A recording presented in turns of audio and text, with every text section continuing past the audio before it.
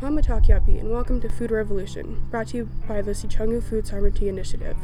Every other week, we'll be bringing you stories of food sovereignty from community members and tribal food producers working to build a more just, equitable, and regenerative food system for our Sichungu Lakota Oyate, the Burnt Thigh Nation. Together, we're building a tribal sovereignty through food, and we've set a place at the table just for you. Join us and be part of the food revolution. I'm Petiwashte Oyate, and thanks for tuning in to this episode of Food Revolution, brought to you by the Sichungu Food Sovereignty Initiative. I'm Michelle, the FSI Market Manager and your host for today's episode. Our next episode will air 2 weeks from today. Today we're chatting with Jordan Arrow, owner of Arrow Wild Harvesters and a vendor at the Lakota Harvest Market, formerly known as the Keowakpala Farmers Market, located in Mission. Hi Jordan, thanks for joining us. Can you tell us a bit about yourself and your background? Enrolled here. Spent most of my life here, partially kind of off reservation.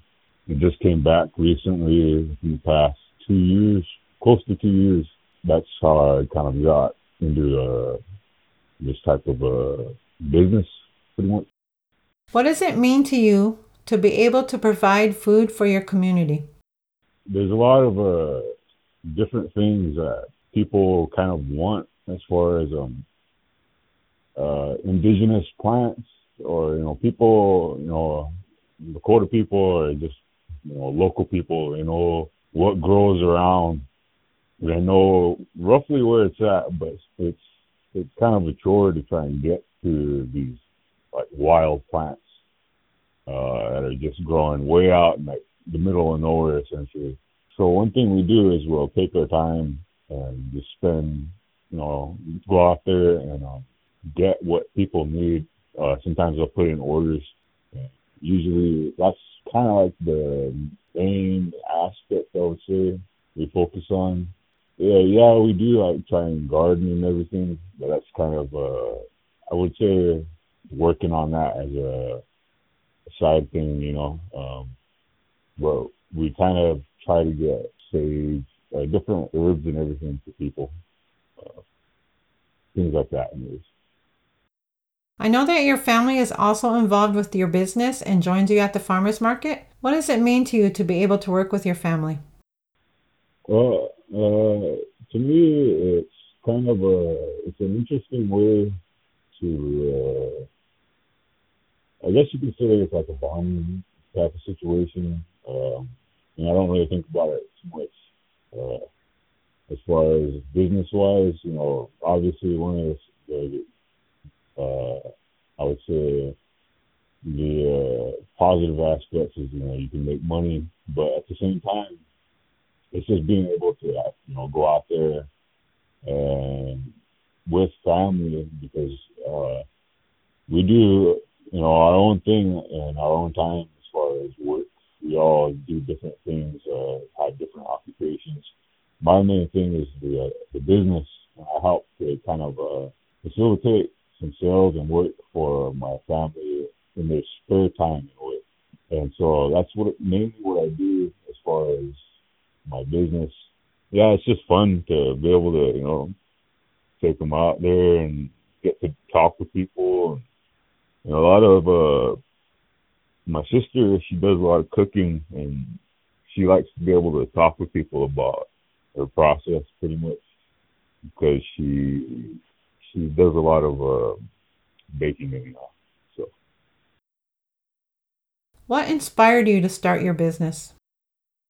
Well, when I came back, I was kind of looking for something that I could keep myself occupied with, because initially I wasn't planning on staying when I came back. When I came back, my dad, it just started as simple as I came back, my dad had some spare berries he had been holding on to, and he needed just, like the supplies in order to make a batch of jams, jellies, all these different things. And so we wound up starting from there, and it just kind of snowballed, where it was just, I want to do this, so we're going to do this on the weekend, make some spare cash. By the time I decided to come back. It was probably a few months down the line. I didn't start my business right off. It was just kind of a side project. And really, that's kind of one of the things I would say that's a benefit of having gone through that farmer's market, is that it helped me to be able to start my business, because later on I got my business license and started doing things more, I don't know how you say it, officially, I guess, paying taxes, all that good stuff, trying to follow safety protocols, all these, everything that needs to be taken care of to be on the level. Anyway. What types of items do you sell? One thing we do, I kind of touched on that earlier too, is we try and get herbs. There are some herbs that are kind of hard to find, hard to locate, and certain berries too. Everyone knows the bush, but sometimes you'll go out there and it won't have, what you thought there. We're just constantly on the look for anything really. And on top of that would be quincuas. We also do quincua braids. I'm sure everybody, there's quite a few people I know that do that too. But we also do that. Like I spoke about earlier too, my sister, she has some professional training through, I want to say with Cordon Bleu. So she knows how to make some really good stuff. It's hard for me to really pronounce some of the things, but good bread, as far as I know, sourdough, just sweets, really good menu. She's able to put that to use, through making sales too, and she likes to experiment that way because she likes to bake. That's kind of one of her passions. And, it keeps my family occupied too, because my dad, in his spare time, he just likes to go, look around and just kind of walk around looking for berries, anything really. That's just what he likes to do. It's kind of his hobby. And so that affords him the time to do what he likes to do, and at the same time, be able to make a couple bucks on the side. Where can people find your products? Right now, I have a Facebook page, which is just, it's Arrow Wild Harvesters. That's my business name.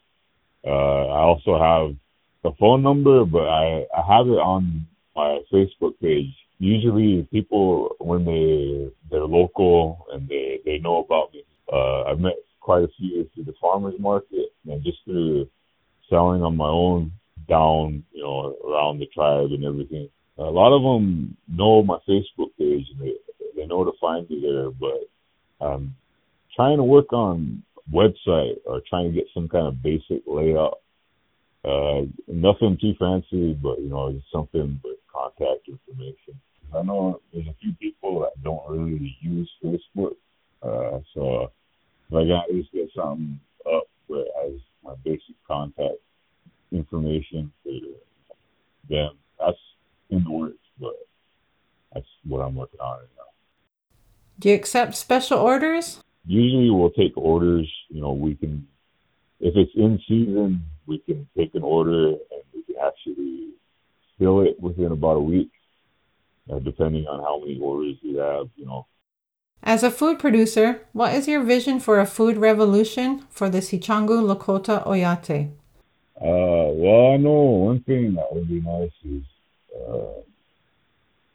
I know a few people through the farmers market, and there's a few people that are actually trying to get situation, or they're talking about it. As far as I know, I can't really speak about it myself. I don't know much in detail, but I know they're talking about possibly having allowing meat producers or whatever to try and go through I guess their own process to try and sell to the people, which is something I would be all for more than anything, because it's not something out of the norm for Lakota people really.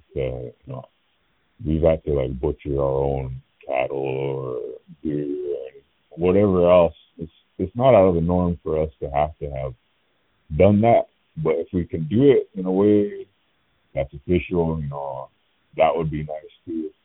But I guess in general too, just for people to be able to buy locally, because as a consumer myself, I would rather have local produce or anything. Even as a Lakota, you want like chayaka or wild milk. You want to make tea or something. Or you want to make soups or whatever.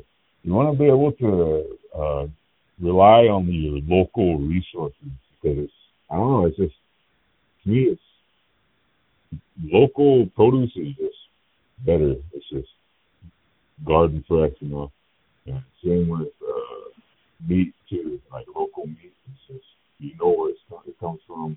All these things, that's what I see. That's what I'd like to see anyway. Because right now we just rely on a few, main areas for our produce and everything, local markets, and they're not exactly like farmers markets. They're just stores, chain stores. Nothing wrong with that, but I would like that opportunity. What plans do you have for the future of your business? Currently, I'm working on something to get like a business site, for myself. Just kind of trying to find a location. What I kind of have in view, I guess, for my own business in the future is somewhat of I would almost say conservation effort, where if I'm not harvesting, I'm not just taking from the land.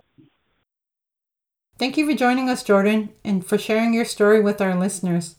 We're excited to see you at the Lakota Harvest Market in Mission this season. In addition to the market in Mission, the Food Sovereignty Initiative is taking the market mobile this season once again. We've expanded our inventory as well as the number of communities that we are able to visit each week. For more information on what types of products you'll be able to find, as well as the dates and times of our route, give us a call at 605-856-8400. Message us on Facebook at the Sicangu Community Development Corporation. Find us on Instagram at Sicangu CDC, or visit our website, www.sicangucdc.org. You've been listening to the Food Revolution with the Sicangu Food Sovereignty Initiative. Thanks for tuning in, and we'll catch you next time in 2 weeks from today.